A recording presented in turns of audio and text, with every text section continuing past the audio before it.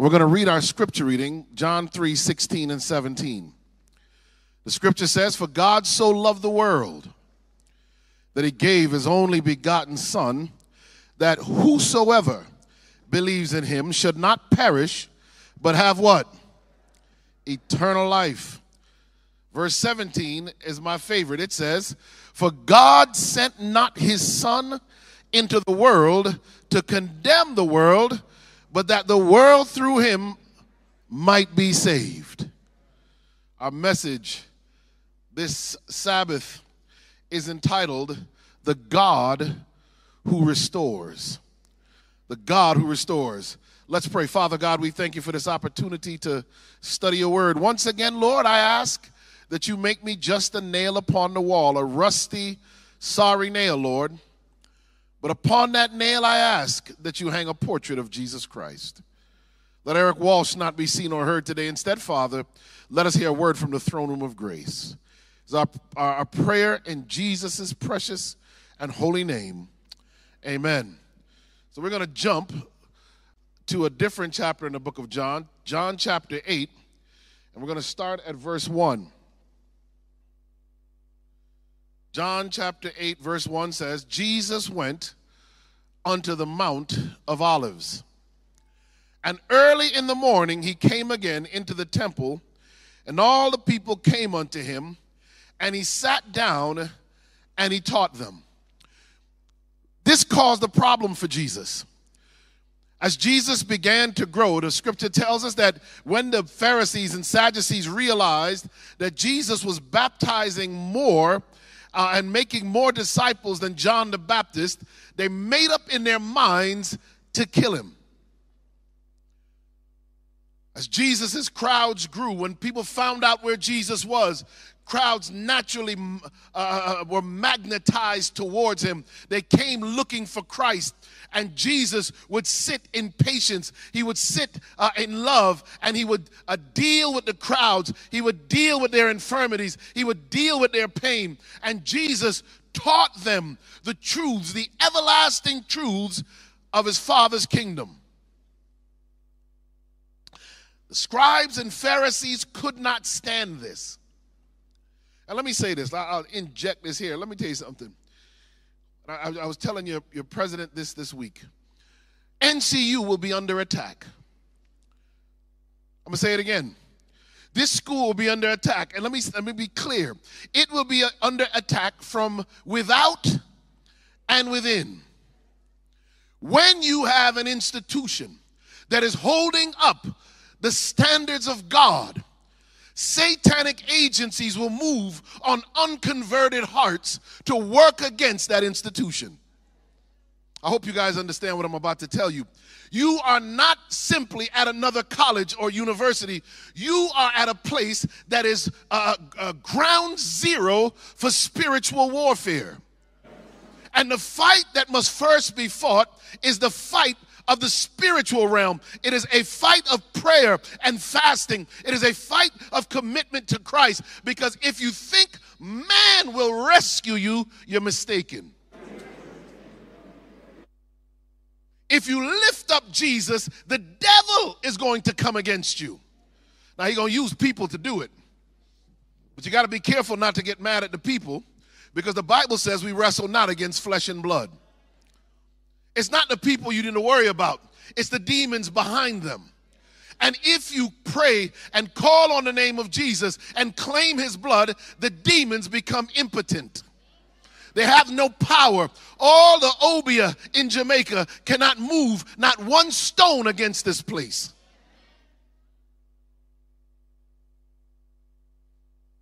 So verse 3, the inevitable attack begins. In John chapter 8 and verse 3, the Bible says, "And the scribes and Pharisees brought unto him a woman taken in adultery. And when they had set her in the midst, they say unto him, Master, this woman was taken in adultery." The Bible makes it clear. It says, in the very act. Can you imagine? Jesus is giving a Sabbath school lesson at the temple. He's teaching the people about his Father and his kingdom. and his enemies, so desperate to destroy him, take a woman, probably still unclothed, drag her through the streets of Jerusalem from a house where they probably set the trap to have her caught in. Because many of the very men bringing her had probably been with her in an ungodly way. And as they drag her through the streets of Jerusalem, they take her and looking at Jesus, imparting the precious eternal truths of the kingdom, they take this woman and throw her down like a bag of dirty laundry into the midst of this crowd. They say, listen, Master, that's even a cynical statement. Master, this woman was taken in adultery in the very act.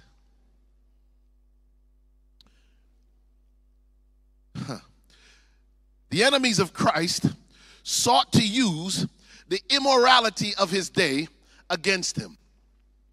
Let me submit to you, we talked about it this week. We talked about it specifically Sunday night and Wednesday night. We talked about the immorality of this age.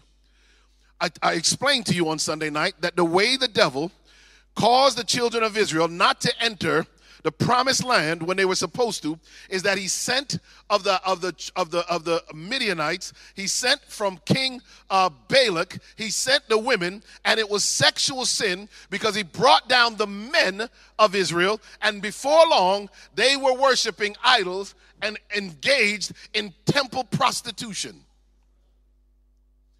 Sexual sin, let me say it again, sexual sin is literally the way that the devil is going to try to keep many of us out of the kingdom today. This story is critical. The story of the woman caught in the act of adultery is literally a prophetic story. I've heard people try and run her parallel with a woman is a church, and this is the condition of Laodicea. And you can try and do that if you want, but I will say this. It is one that must be applied to end-time events. If you understand what Jesus does for this woman, you can understand what he's going to do for you in these end times. So we see in a survey, 81% of Americans see declining morality in the United States. America has changed so drastically. Since when I was a child and born and raised there, America is a totally different place. Some of the arguments that they're making on simple issues of gender and sex are so preposterous that even 10 years ago would have been laughed out of most public school systems. Today, they are elevated. One of the reasons for this is that in the United States, marriage has seen a drastic decline. The institution of marriage is not respected. It is not held up. It is scoffed and laughed at. People are quick to live together, but don't want to commit to actually being together. In fact, when you even look at the condition of children, this is, if you go back to the 90s, only 1 out of 10 boys or girls, young men or young women, would have had any kind of sex. You fast forward to just 20 years later, and this is still 10 years ago, and it goes to 1 in 5 women and 1 in 4 men. We have watched a deep decline in societal morality in the West specifically. But I have to submit that even in countries that are considered developing countries, we are watching an erosion of family, an elevation of immorality. In fact, the music, the culture of many places, and Jamaica, unfortunately, has not been untouched by this. The music says that the culture has been corrupted by the enemy. I told you this Wednesday night, I showed you this slide, that you cannot violate the law of God without consequence. This is the uptick. In fact, I think I mentioned to you that in the early 1980s, what they told us when as AIDS popped on the scene, and by the early 1990s, there was a way that they decided they would do things. And they said, what we'll do is we'll just pass out more condoms. We'll tell kids it's okay to masturbate. We'll tell them it's okay to watch pornography. And if we do that, sexual health will improve in the country. Instead, the more condoms they passed out, the higher the sexually transmitted disease rate went. You cannot escape the consequences of breaking the law of God.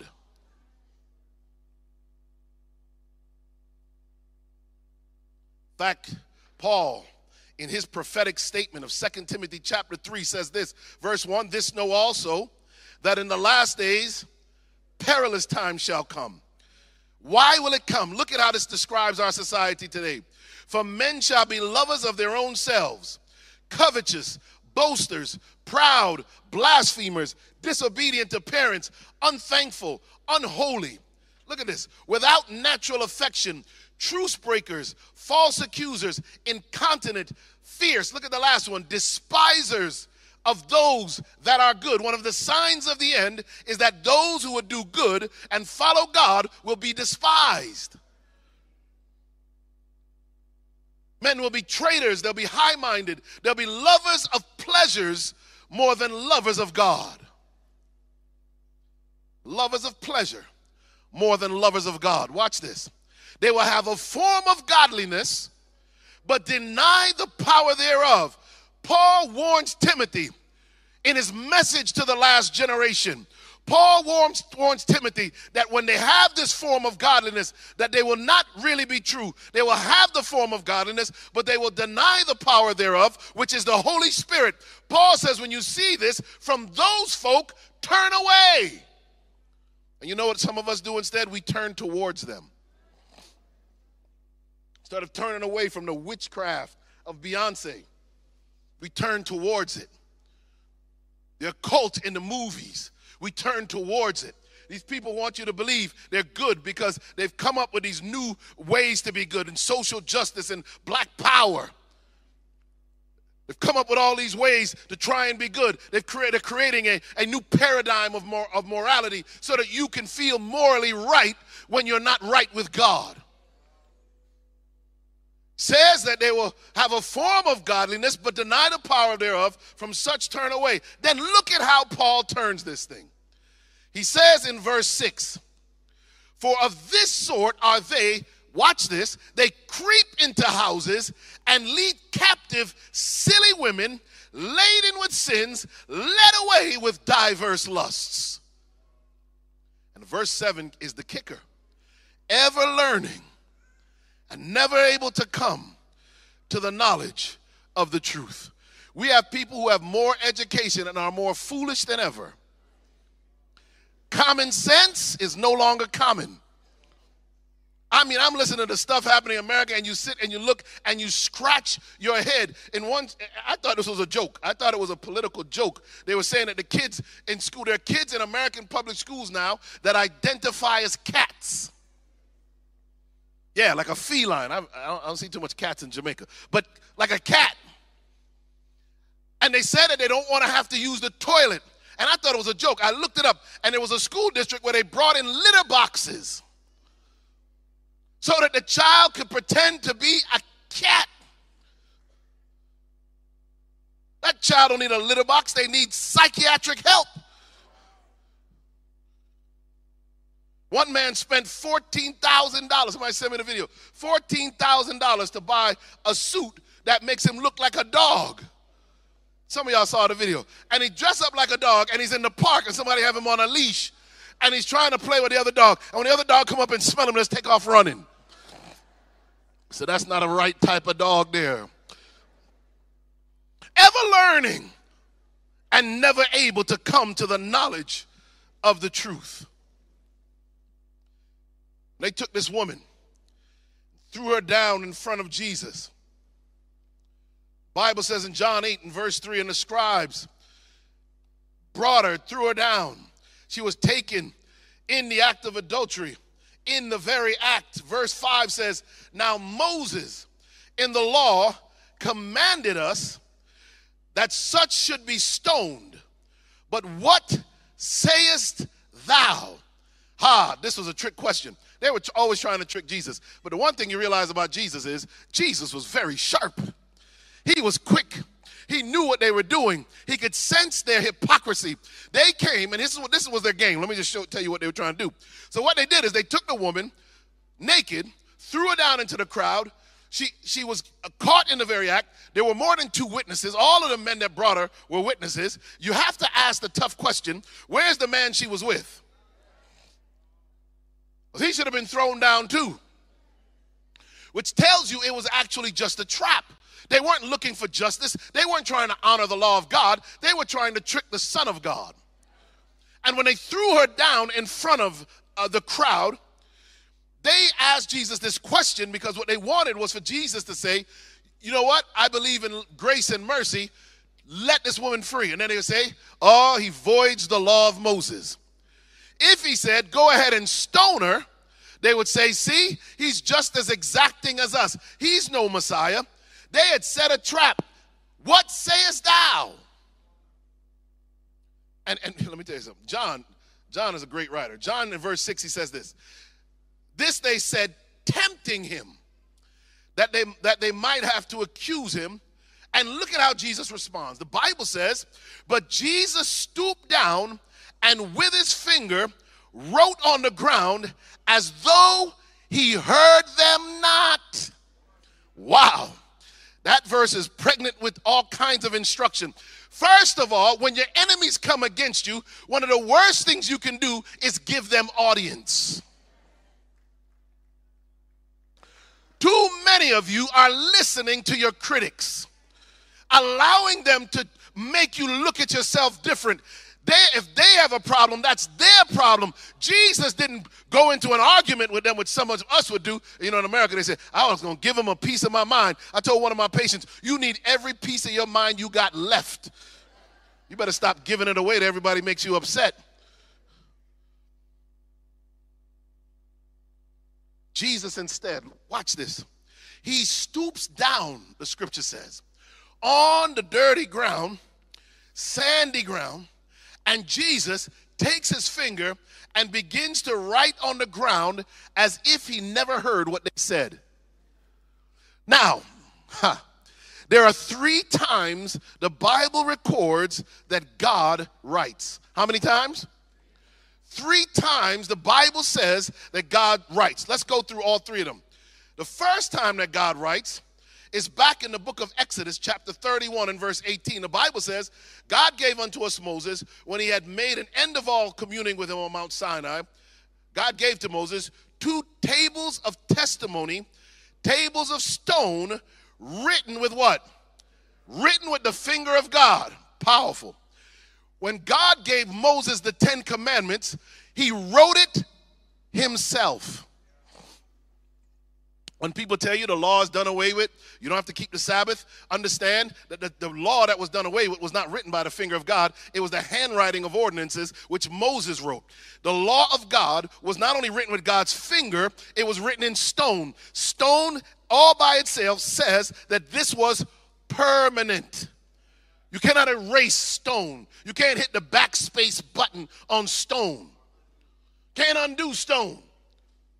He wrote it in stone with his own finger because God's law is immutable, unchangeable. It is eternal. God's law will last forever. The second time that God writes is found in the book of Daniel. In the book of Daniel, chapter 5, it says, in verse 23 through 25 says, the God in whose hand thy breath is, and whose are all thy ways hast thou not glorified. Then was the part of the hand sent from him, and this writing was written, and this is the writing that was written, mene, tekel, upharsin. That powerful? When you look at it, a hand comes out. Now remember, this is Nebuchadnezzar's grandson. Nebuchadnezzar, Daniel was such a powerful missionary in the house of the king that before it was all over, Nebuchadnezzar became a Christian. The reason this judgment seems harsh but is accurately right is because this grandson of Nebuchadnezzar, Belteshazzar, this grandson was guilty because he was raised in a house where he knew the truth of God. And he was guilty. The judgment is as hard as it is because he failed to follow the teachings his grandfather laid down. So as he's partying and getting drunk and the music is playing and the women are dancing and he thinks there's nothing to worry about, out of nowhere appears a hand on the plaster over against the wall, and in the plaster is written "Mene, mene, tekel upharsin," and it means God has weighed you in the balances and you are found wanting. Your kingdom is divided and given to the Medes and Persians. The first time God writes, he writes the law, the 10 Commandments in stone. The second time he writes judgment based on those commandments in plaster. Not as permanent as stone. But can you imagine, the Bible says that when the king saw this, his loins were loosed. Man messed up himself when he saw the hand of God appear. This is the second time God wrote. But the third time that God wrote is in the story we're in. When Jesus is confronted by what is happening, Jesus begins to write in the sand. John 8 and verse 7 says this: "So when they continued asking him, he lifted up himself and said unto them," look at what Jesus says unto these crooked men, "He that is without sin among you, let him" what? "First cast a stone at her." Now, he doesn't mean here that you have to be sinfully perfect to make any sort of judgment. But what he was doing was calling them out on the carpet. He lifts himself up as they keep antagonizing him. "Jesus, what do you say? What should be done to her?" He gets up and he says, "Whichever one of you is without sin, I want you to throw the first stone." And then look what he does. And then in verse 8, the Bible says, "And again he stooped down and wrote on the ground." You see, Jesus may have, somebody said, I read a book once and they said one of the things Jesus may have written on the ground is Hosea 4 and verse 14. He may have written, "I will not punish your daughters when they commit harlotry, nor your brides when they commit adultery, for the men themselves go apart with harlots and offer sacrifices with a ritual harlot."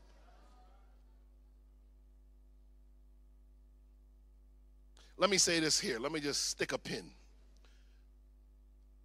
If the church is going to be what it is called to be, the men must stand up and be committed and convicted and converted.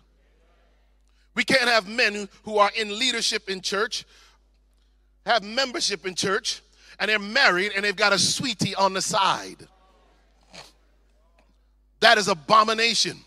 You'd call out a man if a man lays with a man, and you say that that man is wicked. But you are just as wicked, maybe worse wicked, if you have a woman on the side and claim to be a Christian and you know the truth of the scripture. And somebody told me, I don't know if it's true, but somebody told me that there's a culture here where men think they can have a woman on the side.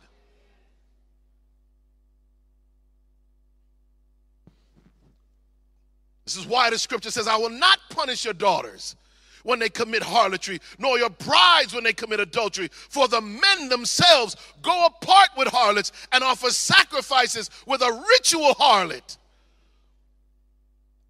Let me tell you something. We have to be praying at all times for our pastors and elders. We've got to be praying for the theology students at this school, because if Satan can give them the virus of sexual iniquity, if he can pass upon them the contagion of immorality, if he can get them caught up in these addictions, he can make them powerless for the cause of God. When you are living in sin, it's difficult to preach against sin.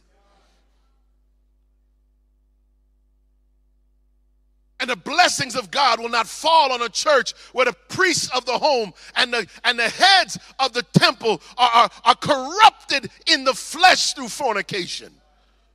Won't happen.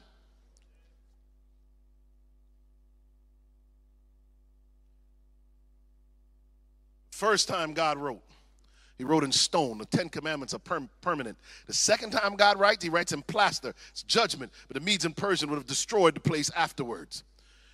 The third time God writes, He writes the sins of men in the sand, so that with just the brushstroke of his foot, he could wipe it away. I want you to get that the 3-time God writes tells you his attitudes toward you. He expects you to honor his law. He will judge you based on that law. But if you slip up and sin, he's willing to write it where it can be easily erased. Look at verse 9. John 8 and verse 9 says this, "And they which heard it, being convicted by their own conscience, went out one by one, beginning at the eldest, even unto the last." When they looked down and looked over Jesus' shoulder, and he started saying, brother so-and-so, you were with this one at this time. And the message, start backsliding like Michael Jackson.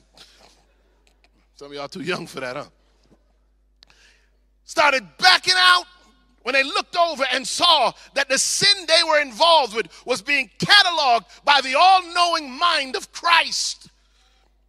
Everybody started to disappear. They began to slip out. They began to run away because they did not want their sin revealed. They wanted to reveal her sin, but wanted to hide their own.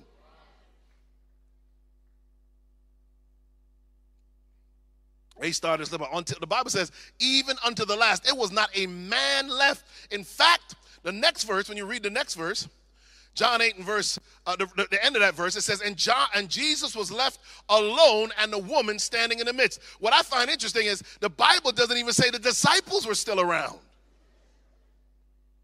You see Peter and the rest of them like, listen, if they're running, maybe we should run too. Jesus was left alone and the woman standing in the midst. It was just the two of them left. Just the two of them all alone. Let me tell you something. If you have been caught in sin, if sin has trapped you, if it has made you a slave and created a bondage for you, the best place you can find yourself is alone with Jesus. The best thing can happen to you if you're a sinner is that something happened and it leaves you alone with God. I told you guys my testimony Monday and Tuesday, and I can tell you I needed time alone on that little island of Guam. I needed my time alone with Christ to reassess who I am, to reassess my pride, arrogance, even my ambition, so that I could say, Lord, I give it all to you.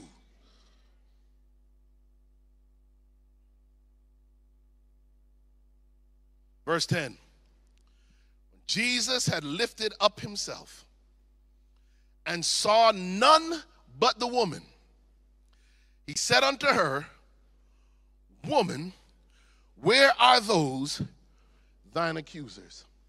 When you spend time with Jesus, your accusers disappear, because you no longer are paying attention to them. You become a different person. They might be talking bad about you, but they don't realize you're no longer that person. They may be bringing up what you used to do, but they don't understand you've been made a new creation in Christ Jesus.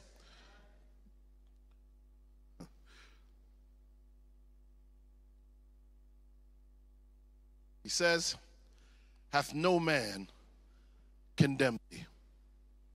Hasn't anyone condemned thee? She says, no man, Lord. And Jesus said unto her, here's the key verse, neither do I condemn thee. Go and sin no more. Neither do I condemn thee. Go and sin no more. He upholds the law while at the same time offering mercy and grace. That's why we read John 3 and verse 17. God sent not his son into the world to condemn the world, but that the world through him might be saved. Let me read these and then we'll get to a few lessons and we'll be done. Desire of Ages, page 462. This was to her the beginning of a new life, a life of purity and peace, devoted to the service of God. In the uplifting of this fallen soul, Jesus performed a greater miracle than in healing the most grievous physical disease. I hope you guys are getting this. He cured the spiritual malady which is unto death everlasting. This penitent woman became one of his most steadfast followers. With self-sacrificing love and devotion, she repaid his forgiving mercy. Look at this. In his act of pardoning this woman and encouraging her to live a better life, the character of Jesus shines forth in the beauty of perfect righteousness. While he does not palliate sin, nor lessen the sense of guilt, he seeks not to condemn, but to what? But to save. Ha! He says it here. He says, the world had for this erring woman only contempt and scorn, but Jesus speaks words of comfort and hope. The sinless one pities the weakness of the sinner and reaches to her a helping hand, while the hypocritical Pharisees denounce. Jesus bids her, go and sin no more. Now, I want to turn this on how we do evangelism in these last days, because a lot of times we think evangelism is just telling people what we believe. Let me tell you something. The first step of evangelism is relational. You've got to have a relationship with people. You've got to actually know them. In fact, you've got to have what I call disconnected benevolence. You've got to be seeking to do good for people and asking and expecting nothing in return, not even church attendance. When you evangelize like that, people see the Christ in you before they see anything else. You've got to know folk. You got some folk. I've spent years getting to know some people before they finally came to church with me. We want a one and done, quick in and out. We want to just hurry up and get people into the church. Let me tell you something. Do what Jesus did. Christ's method alone, we're told in the spirit of prophecy. He dwelt among people. Every one of our churches should have a more active community service on an island like Jamaica, a more active food bank, farmers markets. Our churches should be connected to neighborhoods, making sure people have what they need. If we do that, the truth will naturally be something they want to hear. Oh, I know that's tough to hear, but it's the truth. One of the projects I've been involved with here in Jamaica is in the beautiful little place called Trenchtown. I'll never forget the first time I went to Trenchtown to preach. And I forget the brother's name, the elder. He's been around for a long time, worked in the government, one of the best Jamaican patriots I've ever met. He almost convinced me to move to Jamaica. And he was driving me around and showing me all the roads he designed and all the stuff he'd done. And when we got to the church, he said, listen, this is the world famous Trenchtown Church. And he said, I said, it's safe in Trenchtown, right? I've heard some tough stuff. He said, no, man, it's perfectly safe. He said, the church only been shot up 2 times. He said, they mistook us for one party over the other party, and we don't have no party. I said, do they think you have a party now? But we have sent, there's a beautiful little school there, and we would sponsor students, and students would go to school. And they flew me in, and I went to one of the fundraisers for one of the schools at the Pegasus Hotel in Kingston. And you should see these mothers from Trenchtown dressed in their finest. Come to the fundraiser as their children performed, these beautiful little children from Trenchtown, singing and praising God because our Adventist school had found a way for their children to not only get an education at that young age, but fed them 2 meals a day and helped supply their needs.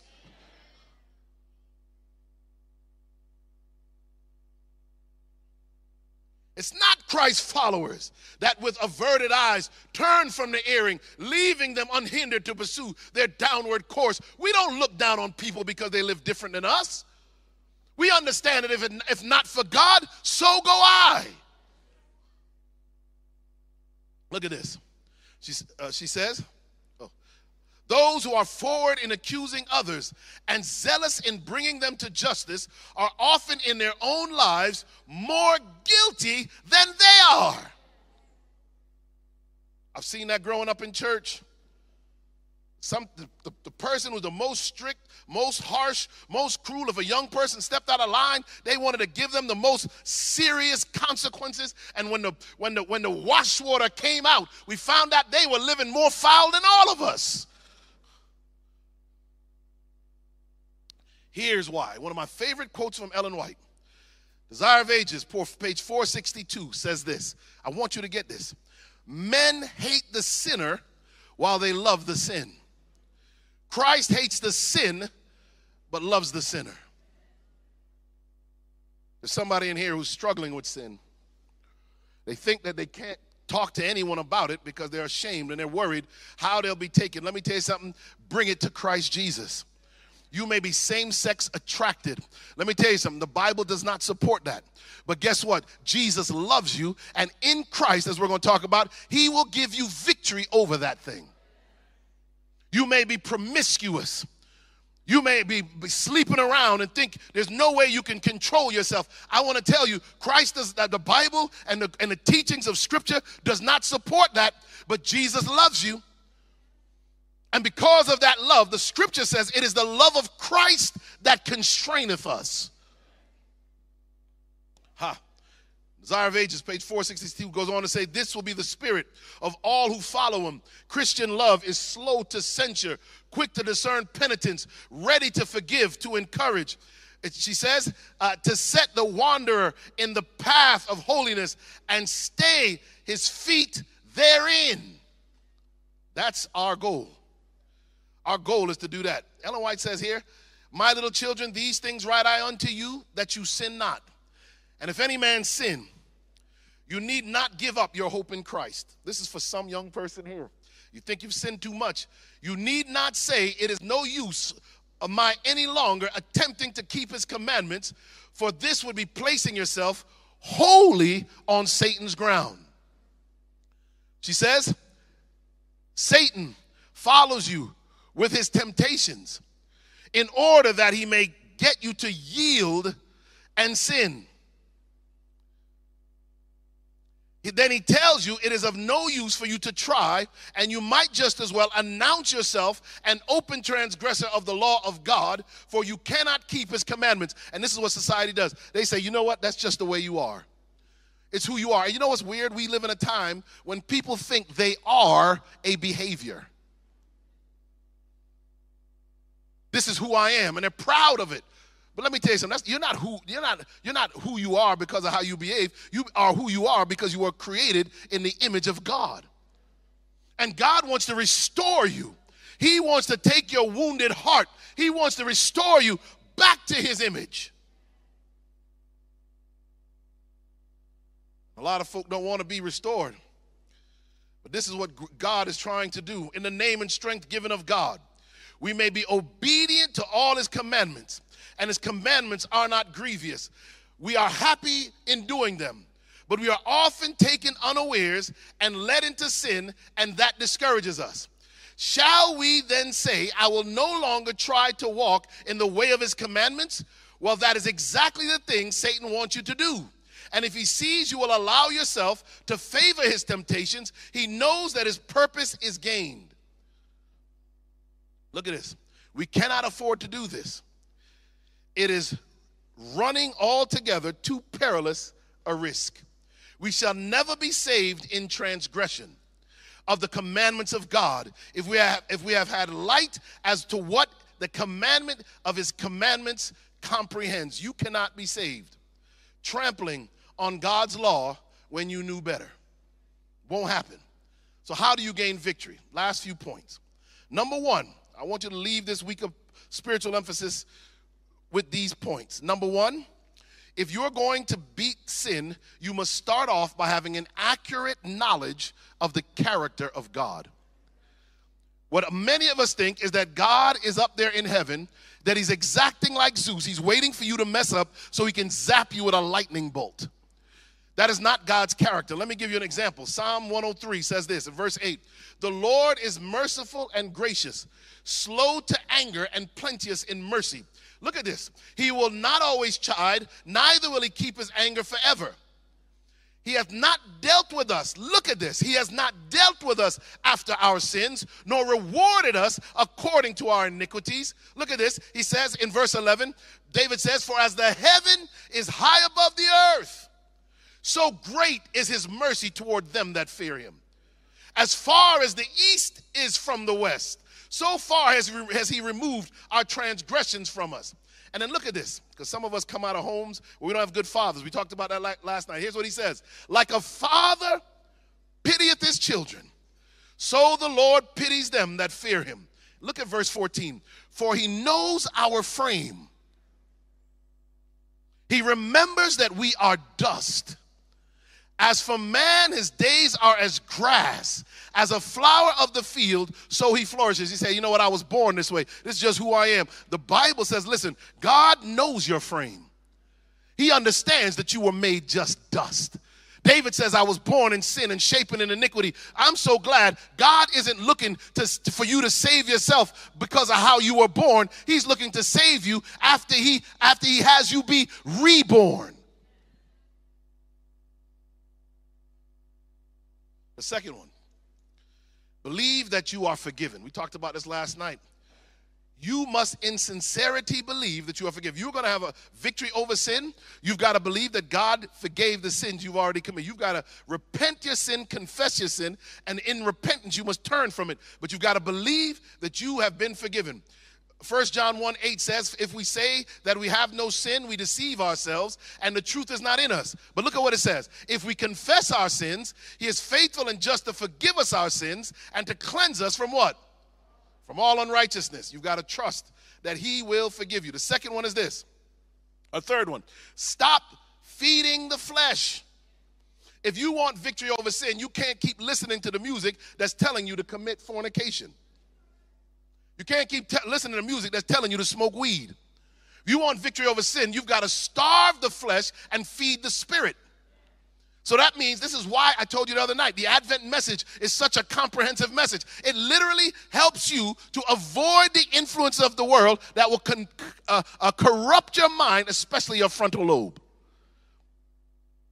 Romans 8:5 says, for they that are after the flesh do mind the things of the flesh, but they that are after the spirit, the things of the spirit. For to be carnally minded is what? It's death, but to be spiritually minded is life and peace. Verse 7 says, because the carnal mind is enmity against God, for it is not subject to the law of God, neither indeed can be. So then, they that are in the flesh, they cannot please God. I have this as number 3, but the number 4 one is this one. Pray for the indwelling of the Holy Spirit. Let me tell you, not enough Christians are praying for the Holy Spirit. I'm going to leave you with this truth. Jesus says this, for Luke 11:10, for everyone that asks receives, and he that seeks finds, and to him that knocks it shall be opened. If a son shall ask bread of any of you that is a father, will he give him a stone? Or if he asks a fish, will you give him a serpent? Or ask for an egg, will you give him a scorpion? Look at verse 13. If you then, being evil, know how to give good gifts unto your children, how much more shall your heavenly Father give the Holy Spirit to them that ask him? Some people think that this is talking about prosperity. It's not. It's speaking about the indwelling power of the Holy Ghost to give you victory over sin and to live a right Christian life. The next one, fellowship and serve. That's actually supposed to be number 5. You need to be in fellowship.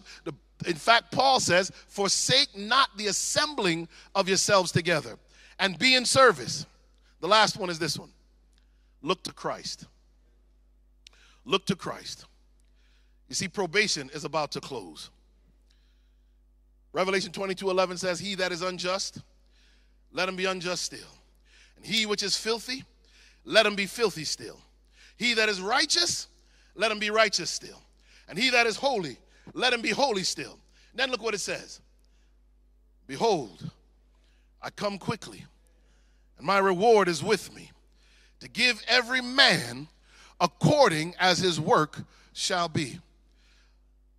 You are not saved by your works, but you are judged by them. The secret to gaining victory over sin, I've said it multiple times this week, is not that you look at how much you mess up, how many times you fall back into it. You don't keep looking down at your sin. You don't keep looking back at your past. The secret to gaining victory over sin is to turn your eyes to Jesus, to look full in his wonderful face, and then the things of earth will grow strangely dim. If you want victory over sin, after this week, I challenge you to take the book of John, the Gospel of John in the Bible, read and study it with a Bible commentary and with the Desire of Ages. As you get to know Jesus, as you draw closer to Jesus, you will naturally Your inside of you will become a rejection of sin. You'll naturally be transformed. If you try and white knuckle it and bear it down, grit your teeth and say, I'm going to willpower my way through it, you will continue to fall. Stop fighting the fight of flesh. Fight the fight of faith. Get to know Jesus. Trust him, believe him, and he will give you victory. That's the secret to gaining victory over sin. And I tell you what, he will not pass you by. This media was brought to you by Audioverse, a website dedicated to spreading God's Word through free sermon audio and much more. If you would like to know more about Audioverse, or if you would like to listen to more sermons, please visit www.audioverse.org.